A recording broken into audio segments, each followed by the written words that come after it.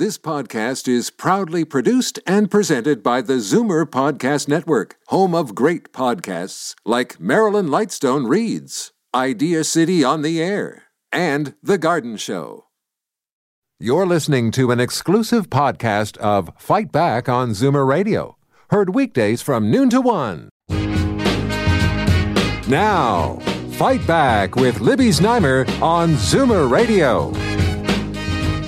Good afternoon and welcome. It's Tuesday, time to talk politics. And the education minister here in Ontario has weighed in on the continuing disruptive controversy at Oakville Trafalgar High School, where a teacher comes to work wearing huge prosthetic breasts with the nipples protruding through his shirt. Their shirt. There have been death threats, bomb threats, protests from parents who don't think this is appropriate, and students have been warned not to take pictures of this person. Yet the Halton School Board has not stepped in. Now, Stephen Lecce, the education minister, has rebuked the school board, saying it has failed to uphold educators' professional standards and look after student safety. And in Ottawa, another ethics violation in the Trudeau cabinet, this time small business minister Mary Ng. Are we just inured to this, or will there be any fallout, because there's no consequence for her as far as I can see? The numbers to call, 416-360-0740, toll free 1-866-740-4740. And now, the Recovering Politicians Panel. And now I'd like to welcome former Ontario NDP leader Howard Hampton, former Ontario Liberal MPP Gerard Kennedy, and we are waiting for our third panelist. Hello and welcome, and thanks for joining us. Thanks for having me. Okay, so let us get to this. Stephen Lecce, in a rare formal rebuke of the Halton School Board. Is that good on the Ford government? Is it bad on the Ford government? Let's begin with Gerard. Well, I'm sorry it's looked at that way, in the sense of I don't think it should be politics. There's some conflicting standards going on here. One is human rights, gender expression and gender identity are protected under the Ontario Human Rights Code. The board is an employer and has to look at it in that light. And I don't know, what's actually going on in that classroom. The second part is the obligations of that teacher and every teacher to meet both teaching standards and codes of ethics under the Ontario College of Teachers. So, as I think, is anytime someone is a minister, if you're throwing a lightning bolt from your office on the 22nd floor, you'd like to believe that minister has done everything else. They've got field staff, they've got people to talk to at the board. There is problem solving involved when you have those kind of issues at play. And I hope that people out there, and I know it's hard for people, especially because that only got in the human rights thing around 2012, that, to understand that there is actually, what not a caricature, but rather a real workplace issue here. And obviously it should be resolved in favor of a person's rights and reconciled with the teaching environment and the learning environment. I don't know what those efforts look like, and I don't know that the minister's comments contribute to that, because he's basically giving everyone heck, and I think he has other tools that better reflect the situation, but he may have used those. I can't sit in judgment from here either. I mean, Howard Hampton, the board has said that this is a human rights issue. Do you agree that it's a human rights issue, or is it an issue of professional standards, professional dress, professional presentation? It's both, and that's why this is complicated. And that's why the Minister of Education, offering from a mile on high opinion isn't helpful. The teacher in this case does have some legal rights. and students and parents have some legal rights, and there are certainly codes of conduct in the classroom. I think the person who's offered up the most salient information here is a director of education who said, look, we have consulted with some of the best legal minds in the province, people who deal with equity issues and people who deal with these kinds of conflict. You could almost call it a conflict of law issue. People who deal with this. And I think the advice they're probably getting is this is a complicated situation. Don't try to do anything rash or anything that simply seeks public support. Sort through the issues. I suspect that's the advice the board is getting, and it's probably good advice. What the minister has done may win him a couple of political points with some people, but it's not going to lead to a solution. Even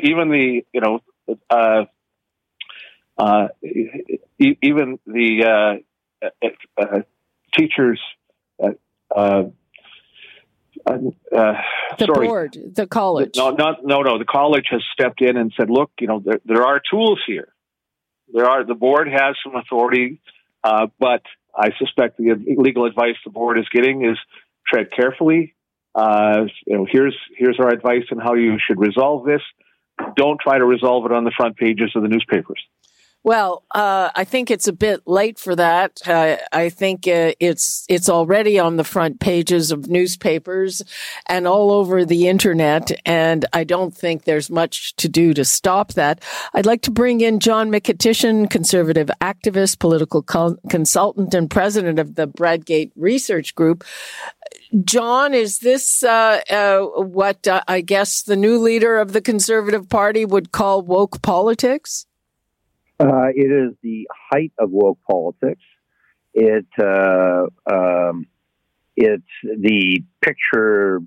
It's a poster boy, perfect example of what's wrong, and it shows the depth of it. So it's not only a bad decision. What it shows is good people, school board members, elected officials, people who call themselves educators in the professional sense, that are all so consumed with making sure they make the, quote, right, unquote, decision, that they're afraid to have any common sense whatsoever and do what they should do, which is to say, common sense, this is unacceptable. So now we have a minister stepping in to show common sense. I can't, I haven't talked to Stephen about this, but I got to believe that the degree of frustration within the government for allowing this to continue. This is not something that happened last Tuesday. This is something that's been dragging on for months and months. And as we've now heard, the local board has the tools and they haven't taken any action. And people may have an opinion on whether or not there's a human rights angle to this or not by the employee. But the reality is, every day people have different interpretations and beliefs. And what happens is we have a thing called the judicial process. We've got a human rights board that gets many, many complaints every day. And most of them don't end in the result of the complainant. And that's for a reason. People get it wrong. I'm wondering, I don't think trans people have an easy time. I think that we should do what we can to make their lives easier, not harder. But isn't part of normalizing this having them abide by the same kind of rules? If a female teacher showed up like that, I don't think that would be allowed to continue. Am I totally off base here, Gerard? Well, here's the problem I'm having is that, it's new and it's easy to rail against it. And, what I am understanding is that people are making death threats and and the minister's intervention was partly based on, the board should be protecting the students. The minister should be saying death threats around this are unacceptable. I think he did say that, actually. And violence is unacceptable and measures that need to be taken, because that's the conflagration of this. This is one person someone somewhere, like in other words, I'm not willing to dismiss the school board in a situation. The first question would be, what is the impact on those students? And it's not good. Well, again, that information is I think got to be the touchstone here in terms of, the trade-offs are, clear, I think, under the Act for the College of Teachers and so on, and the professional responsibility is there. But I really wonder if we, in this panel, if the minister, unless he's made those other steps I referenced earlier, are making constructive contributions. Some of this stuff is getting kind of worked out, and I understand how sensational it all looks, and I understand, I guess John said common sense. I think that all of us have a visual kind of reaction. It looks like some kind of stunt rather than a real expression of someone's gender. But there must be something more going on than this. I think we all need to see it through to the other end and see if there's something that we learn from it. But I think the centerpiece of this has got to be the impact on the high school students that are there. And that's the part that I think has to shine through in terms of the different trade-offs that have to happen here. I don't know why it has taken this long. Those things, I think, would be sorted. And I just don't know what wailing on the board in public as if they're from some other planet. These are board people elected by their local community, trying in their best, weighing with details that we may not know. And again, I'm not trying to avoid any of the things here, except that this is a tough one on judgment. There's one person's gender expression going on here, and because of the way they've expressed it, we're all having an opinion. I don't know enough of the facts to say, but I would like to believe that kids' learning interests, the teaching environment in general, is going to be an overriding factor that everyone, regardless of their gender choice, their gender expression, is going to be on board with. It doesn't appear to be. I mean, kids. I just want to jump in one more time here. The legal advice that the board would have gotten would have been based on facts, a factual basis. No law firm is going to wade in and give their political opinion.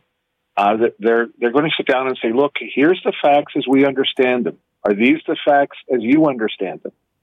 And they're probably saying to the board, yes, there are some solutions here, but you need to work through this on the basis of the facts and on the basis of the law as we now know it, and trying to handle it on the front pages, or trying to win over this side of the public or that side of the public doesn't find the resolution that you need to find here. Yes, this particular individual has some legal rights. Some people in our society may object to that, but they do have legal rights. Yes, the children have legal rights, and yes, the Board of Education has a legal obligation here. But this is the kind of difficult legal situation where you have to resolve it on the basis of the facts, and you have to put your own personal opinion, or in some cases you have to put public opinion aside while you find that resolution. And I suspect the board, I don't think the board is often on another planet. I don't think they're in Never Never Land. I suspect they're very serious about their jobs, as are the administrators at the school board. And I suspect what they're trying to do is take the considered legal advice that they've gotten about how to resolve this, and they're trying to work at it. My only point is that Mr. Leckie may have gotten himself some political points, but I doubt very much that what he's had to say will in any way lead to a good resolution of this. Well, we don't know that, and definitely he's got political points. But again, we know in many human rights cases, I mean, the employer, might have consequences after the Human Rights Tribunal weighs in. But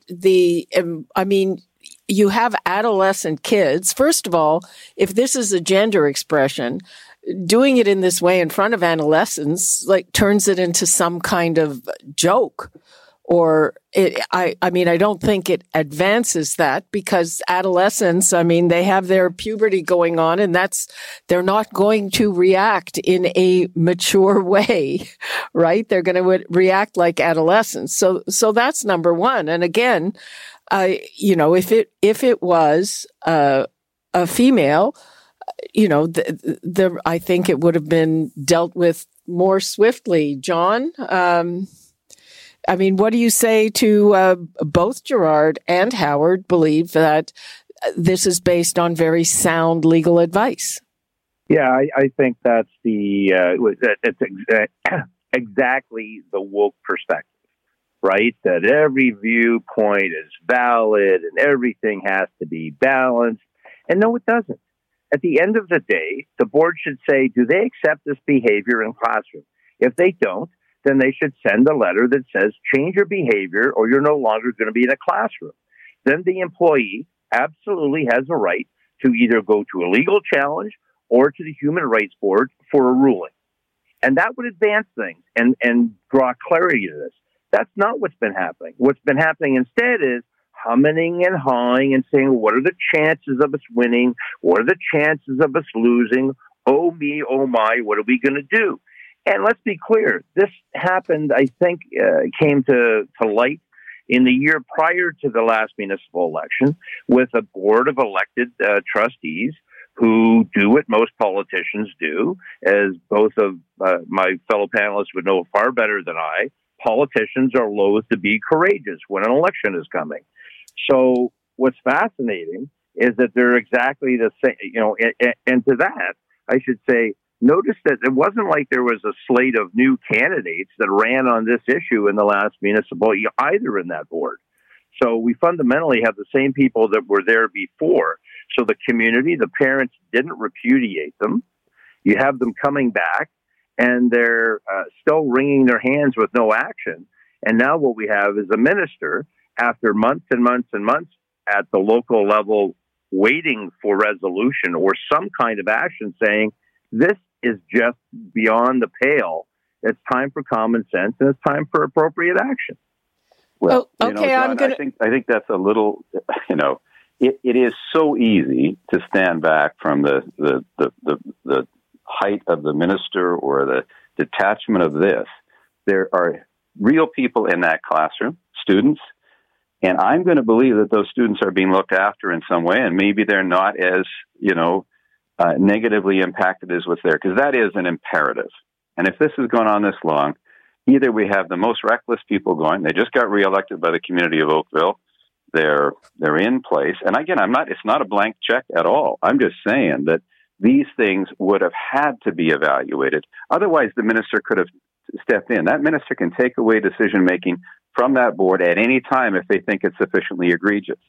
The question here to me is, who's willing to work these difficult things out? Gender expression is new to a lot of people, but it's legitimate. It's in the Human Rights Code.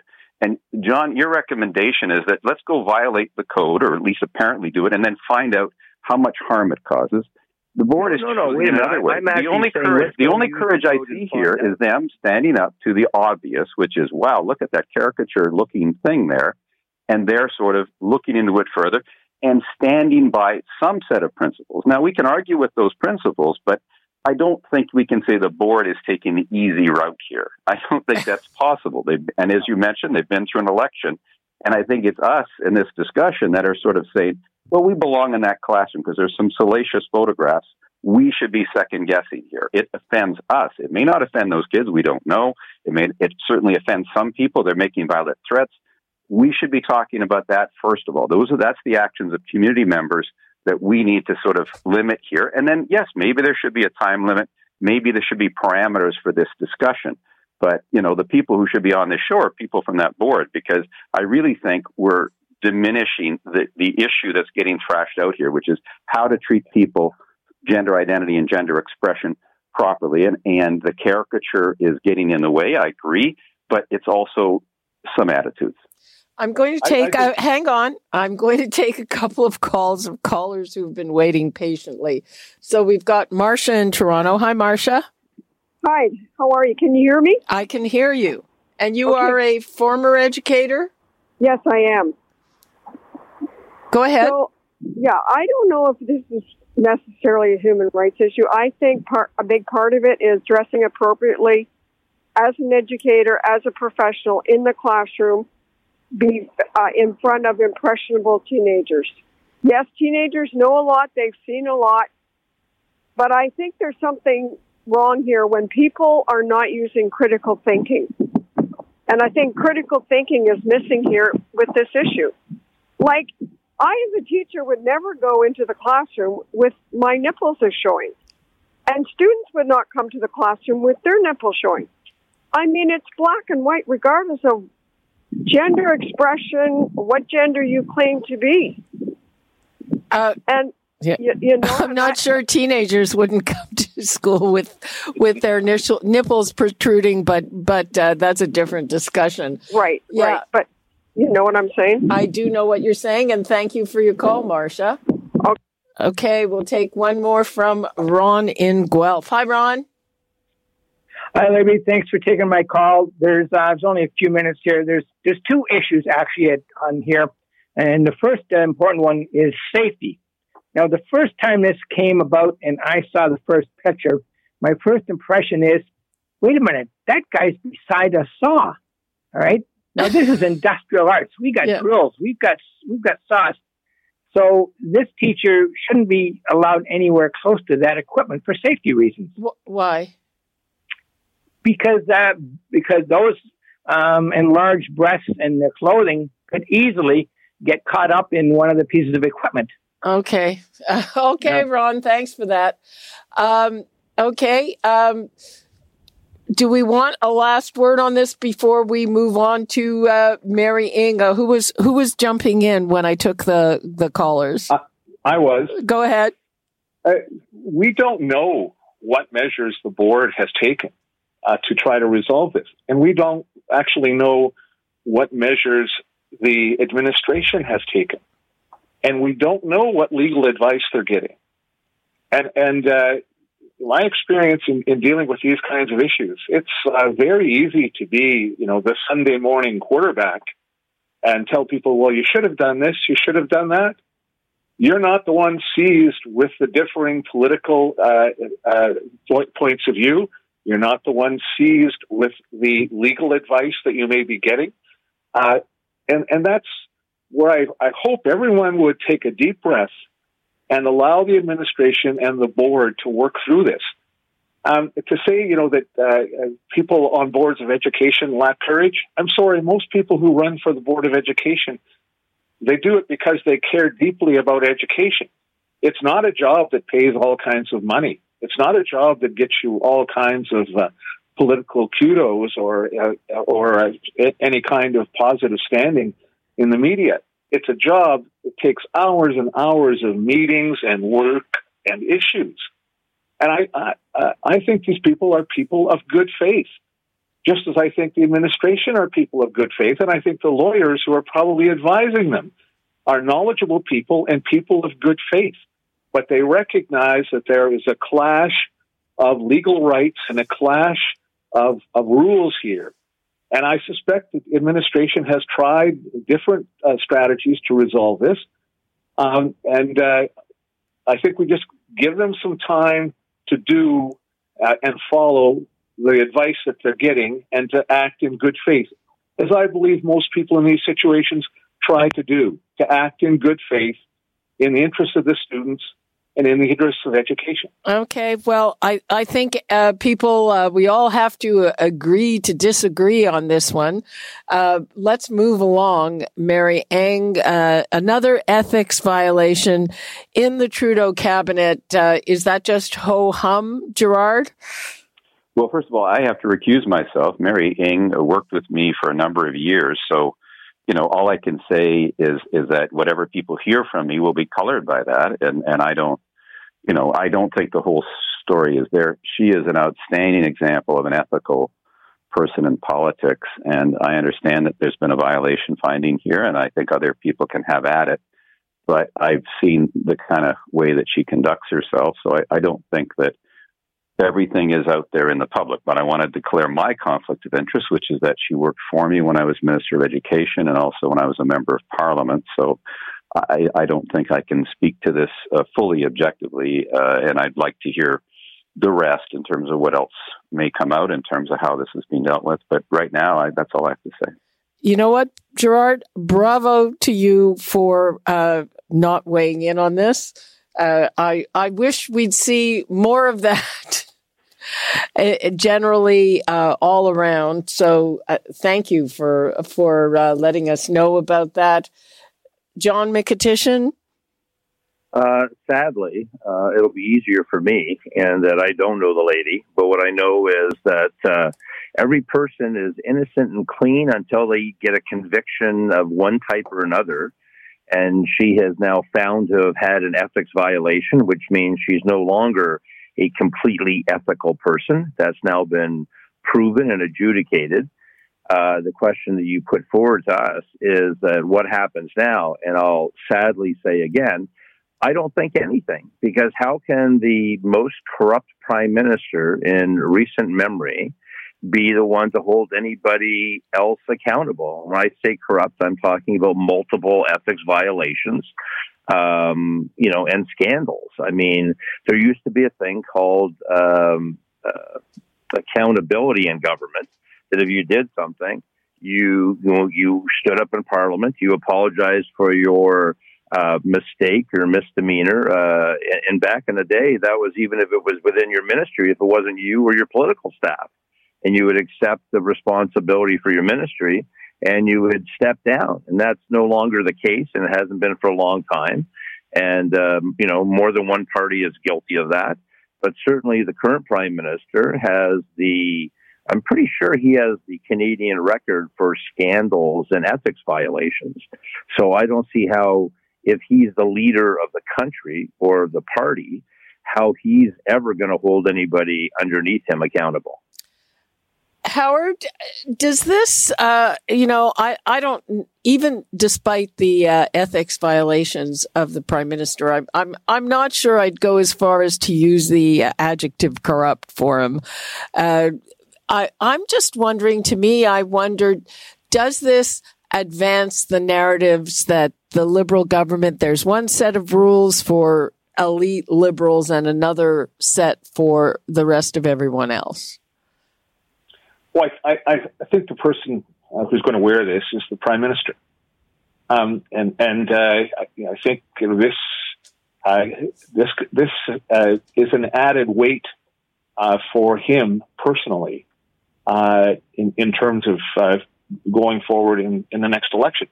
Look, as somebody who's been there, and who's been in a cabinet job, let me tell you, you're not always you don't always see around the corners as to what could possibly lead to a conflict of interest complaint. Sometimes you have ministries with thousands of people, and you're handling all kinds of complex issues. And if you spend every minute of every day saying, "Oh, well, could this be a conflict of interest? Could that be a conflict of interest?" Believe me, you're not going to get much time to make the really important decisions. So on the one hand, I know that it can be out of the blue, you can get a complaint about a conflict of interest. In this case, that was examined, and there is a finding that there was a conflict of interest. I don't think that means that this person is in any way corrupt, or even the cabinet minister is corrupt. It means some rules were broken. And the problem that Prime Minister Trudeau has is that on his watch, he himself has broken these rules, not once, not twice, but a few times. And other people in his government have broken the rules, and it's become almost a reputational thing for him. So I think this just adds to the load that he has to carry into the next election campaign, and it's why I wonder if even Prime Minister Trudeau will be leading the Liberal Party into the next election campaign, because that load is becoming pretty heavy and it's becoming pretty well known.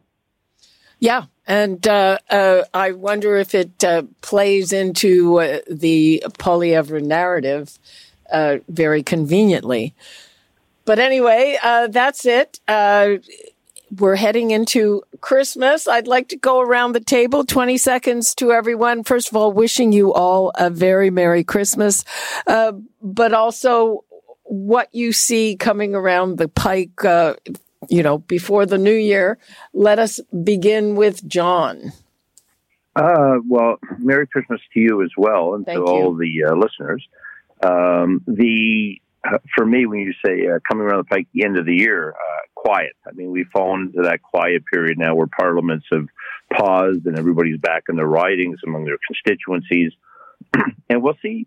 And they will tell us in the new year whether or not there's any groundswell of disappointment with the leaders of their parties, whether there'll be any changes forthcoming. And I think what we'll find out is that it'll be much about nothing. People are more concerned about inflation and home ownership and the ability for their kids to ever have a place to live other than their basements. And I think what we'll find is that next year will be particularly frustrating for where we've had an abundance of elections recently. I don't believe there'll be any election next year or the year after that or the year after that. So it's going to be fascinating to hear all of the saber rattling that results in more of the same for the foreseeable future. Okay. Howard, 20 seconds, because we really are over time. Well, Merry Christmas to everyone, and I hope for a better new year.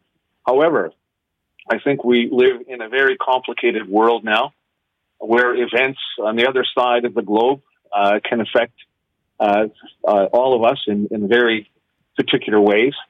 So I think we're going to struggle through a difficult world, a difficult environment, and we are probably going to be stuck in that at least for the next year. And so I hope people are patient. I hope people continue to believe that we can make this a better world, but I think it's going to be a tough struggle. Gerard, last 20 seconds to you.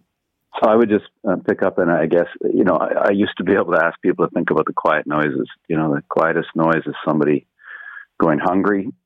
It's happening at Christmas, and it's time to think about those things. There are kids that fell behind in their education that we need to get some resolve for in the new year because COVID had that impact. And there's also patients out there afraid to get into the emergency lineups. And so those quiet noises, I think people have time and patience for them over the holidays. And I would join folks with wishing people a Merry Christmas, but also some reflection in favor of those folks in society because they don't make a lot of noise. Okay, a good thought to end on. Merry Christmas to you all, and thank you so much, John McEtitian, Gerard Kennedy, and Howard Hampton. Bye-bye. Bye-bye. Bye. Okay, we are going to take a quick break, and when we come back, the single-use plastics ban takes effect today. I'm holding up a grocery checkout bag. We'll be seeing a lot less of those, among other things.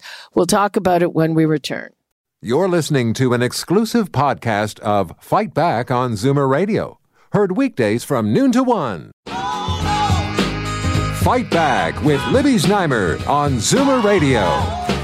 Welcome back. We will soon see some changes when we go to the grocery store or get takeout. As of today, phase 1 of the plastics ban takes effect, and it covers grocery checkout bags. I have one here.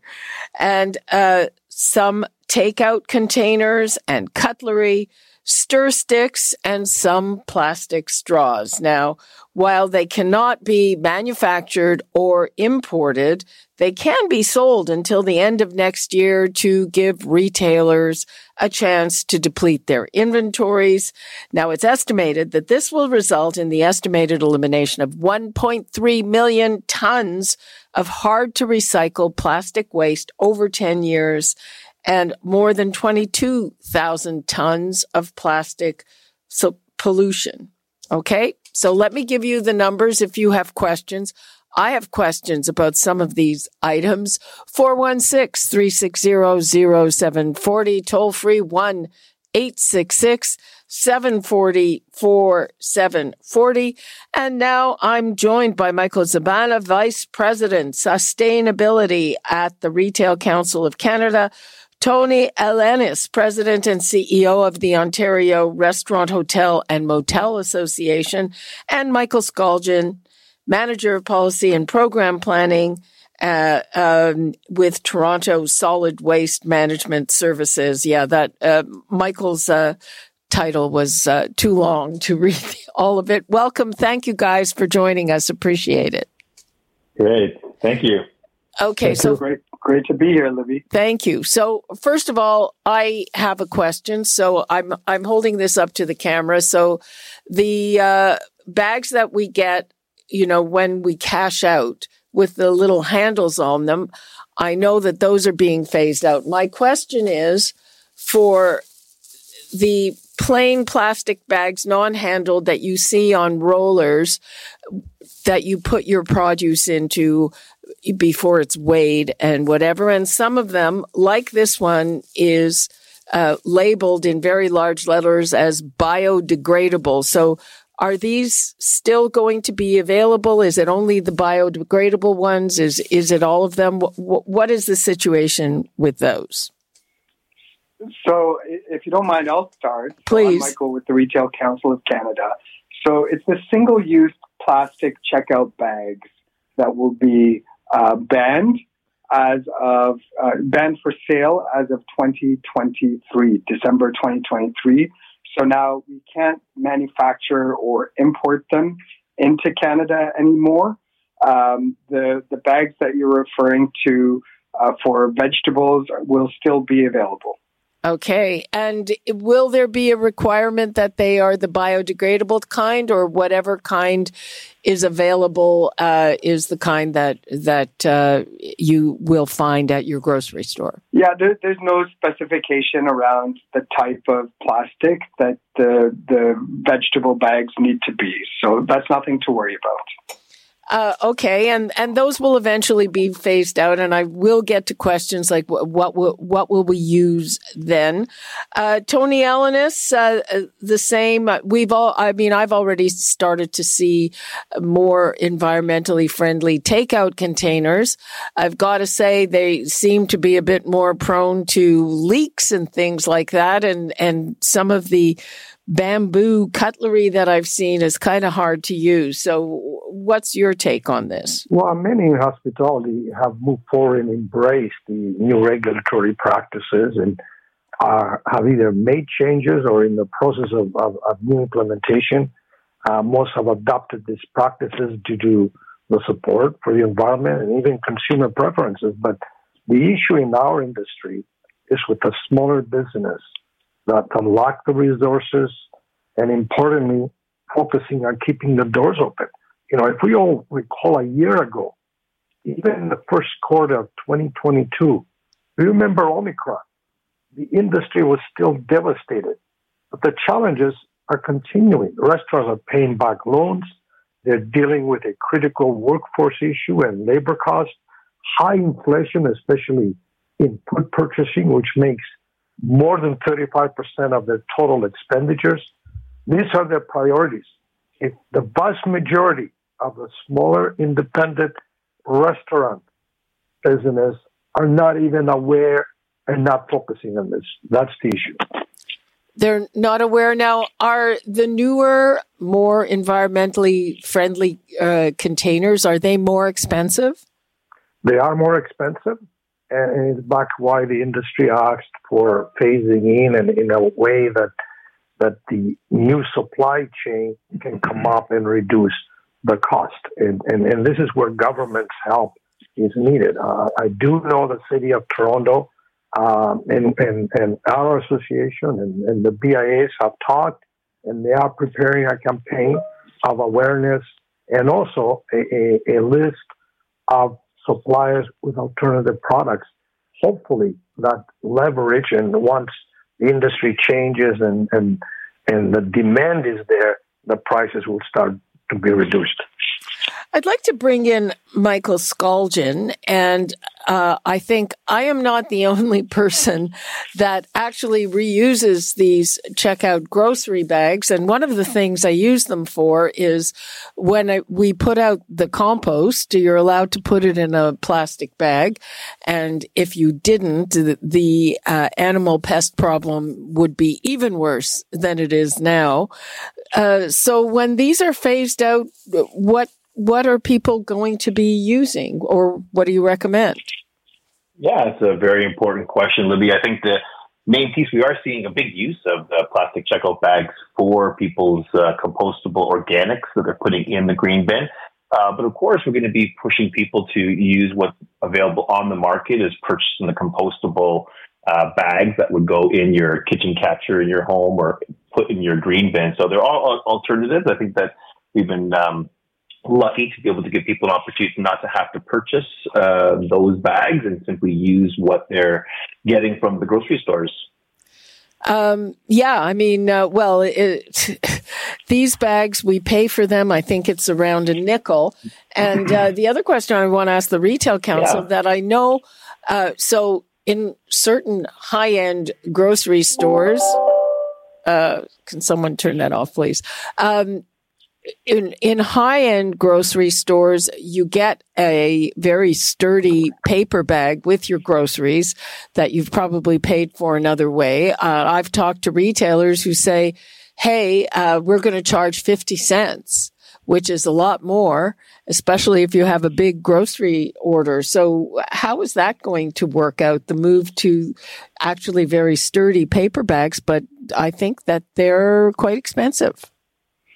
So I see things as evolving from plastic to paper eventually, and even disincentivizing paper use. I think the ultimate goal for especially our large members who have sustainability goals is to drive more reuse and shift to the reusable packaging. And a lot of our retailers, even before the ban was implemented, by the Canadian government, they already shifted to 100% reusable. I'll take Walmart, for example, that earlier this year in April, they completely shifted to reusable bags. Right. Now, there are some rules for reusable bags. They have to be sturdy. They have to, something has to be good about them. They have to withstand 100 washings. I've seen reusable bags that scare me because they get nasty and dirty, and I don't know how good people are about cleaning them. So what's your view of that? Well, I think there just needs to be a certain, like the federal government in the latest regulation has some examples of alternatives, and they're directing people to reusable checkout bags. As you mentioned, that they should be machine washable. You should be able to carry them for a certain distance, and there should be a certain quality and thickness. They have some recommendations around fabric, knitted fabric, braided, etc., as an alternative as well. So it's not just plastic reusable bags. But I don't think there's any direction on hygiene, etc. Like these reusable bags are plastic. I think they can be scrubbed after use if you've had leakage of meats or juices on them. So, but there is no standard on how many times you can use the bag. I think you just need to use your best. And I'll jump in on that piece. Go ahead. So at the City of Toronto, Michael, you are correct around, we don't have any regulations specifically on number of times of washing the items. However, we do have public health guidelines around the use of reusables, and really it's there mostly to help support businesses to know, as you mentioned, Libby, someone might bring in a bag and they want to put their contents in it, and the staff person at the food beverage business might be like, oh, that bag's got some tears in it. So there's sort of two main categories here for public health regulation around this. Is number one, the bag has to be, or the reusable item needs to be in a good state of repair, or like not torn if the staff person sees holes in the bag, they could refuse and say, you know what, I'm not going to be giving you this, put that item in that bag. And the other piece is cleanliness. So it is very much a guideline for businesses that gives them the ability to refuse an item that they may think is not in a good state of repair or is not clean. And so that's an important piece, at least for the City of Toronto's guidelines. I think it's worth noting that within the plastic industry, both in the U.S. and Canada, there's a significant debate what can be recycled and what isn't based on the type of plastic that's in it. Yeah, we've got to take a break. We'll be back with more on this, trying to clarify all the new rules, and we'll also take some calls from our listeners when we return. You're listening to an exclusive podcast of Fight Back on Zoomer Radio. Heard weekdays from noon to 1. Fight Back with Libby Znaimer on Zoomer Radio. Welcome back. We are talking about phase 1 of the single-use plastics ban that is in effect as of today. I'm going to start by taking a few calls from our listeners, and Rudy in Toronto would like some clarification. Hi, Rudy. Hello, Libby. How are you? I'm fine. How are you? I'm okay. I very much support the ban on plastics, and what I was concerned about is the thin, clear plastic bags and the vegetable and fruit aisles. Those are still going to be allowed, are they? That's what I asked, and the answer was yes. Well, you see, when I buy apples and oranges, I don't need to put them in one of those bags separately. I can put them in my main bag, and I think that certainly in the banana aisle, there should not be any of those clear bags, because I see people putting a bunch of bananas that are still attached into a clear plastic bag. Why would they need to do that? Bananas have their own covering. They don't need to be put in another bag. So therefore, that's sort of a waste. Okay. That people put them put bananas into these bags. Thanks. You're in the grocery store, whether the bags are right above the bananas or a few steps away, people are going to use them as they see fit. But that is a good point. You do not need to put your bananas in a bag. And frankly, all those bags make the vegetables degrade faster. So that's one thing to think about. We have Barry in North York. Hi, Barry. Good afternoon. I have a question for regulators. Why can't the regulators say, okay, you have to go with biodegradable bags or paper? Both grocery stores that I deal with have that, and the paper bags are very strong because they're double and they have handles, and I reuse them, and I take them back. Every time I go back to that store, I use that bag until it completely disintegrates. Well, you can use those bags. Yeah. Why can't they just say, instead of single plastic, you have to go with biodegradable bags or paper? Well, those are both options at the moment, and I think they want to move to who was it that was just saying that the move is to reusable bags? I was saying that. So the move is to reusable bags, and it's all plastic bags, all types of plastic bags, including biodegradable bags and compostable bags that have been banned. Okay, yeah, and keep using those. When I get those paper, very sturdy paper bags, and they're often double bagged, I don't throw them out. Those are too good to throw out.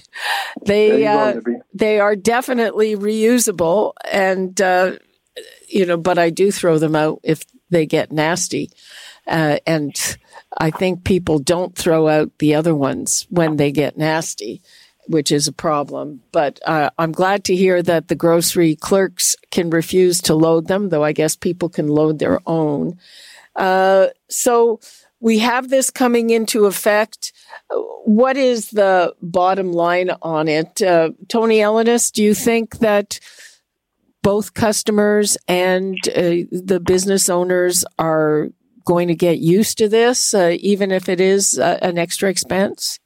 Well, it will be an extra expense, as I said earlier. Hopefully, the demand will bring the prices down.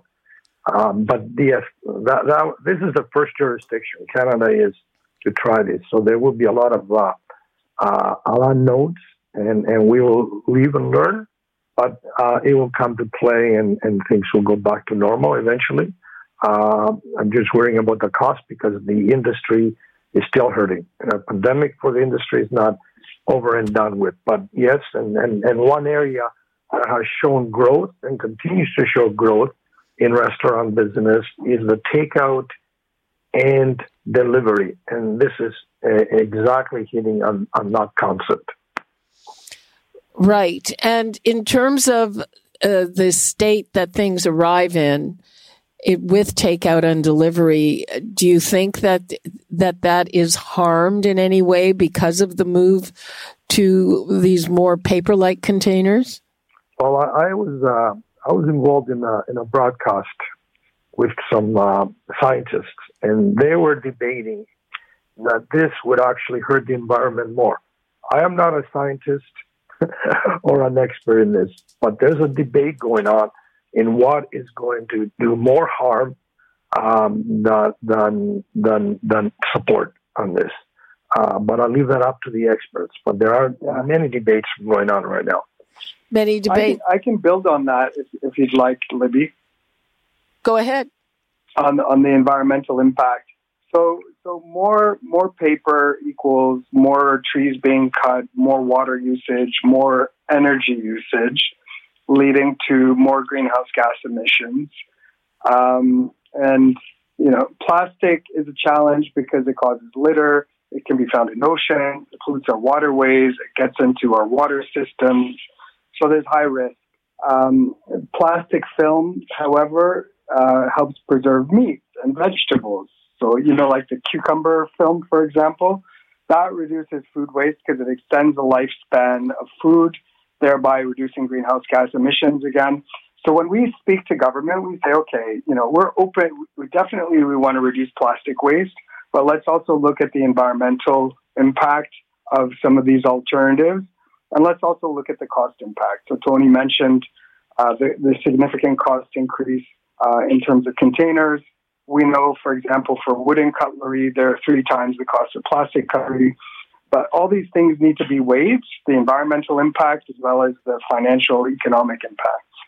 Yeah, and with some of it, I've talked about this before, another issue where retailers package up, for instance, they'll package up 6 or 8 cucumbers. Well, if you only want 2, the rest of them are probably going to go bad. Why can't you just sell them in quantities that people want, and then you don't have to package them with plastic?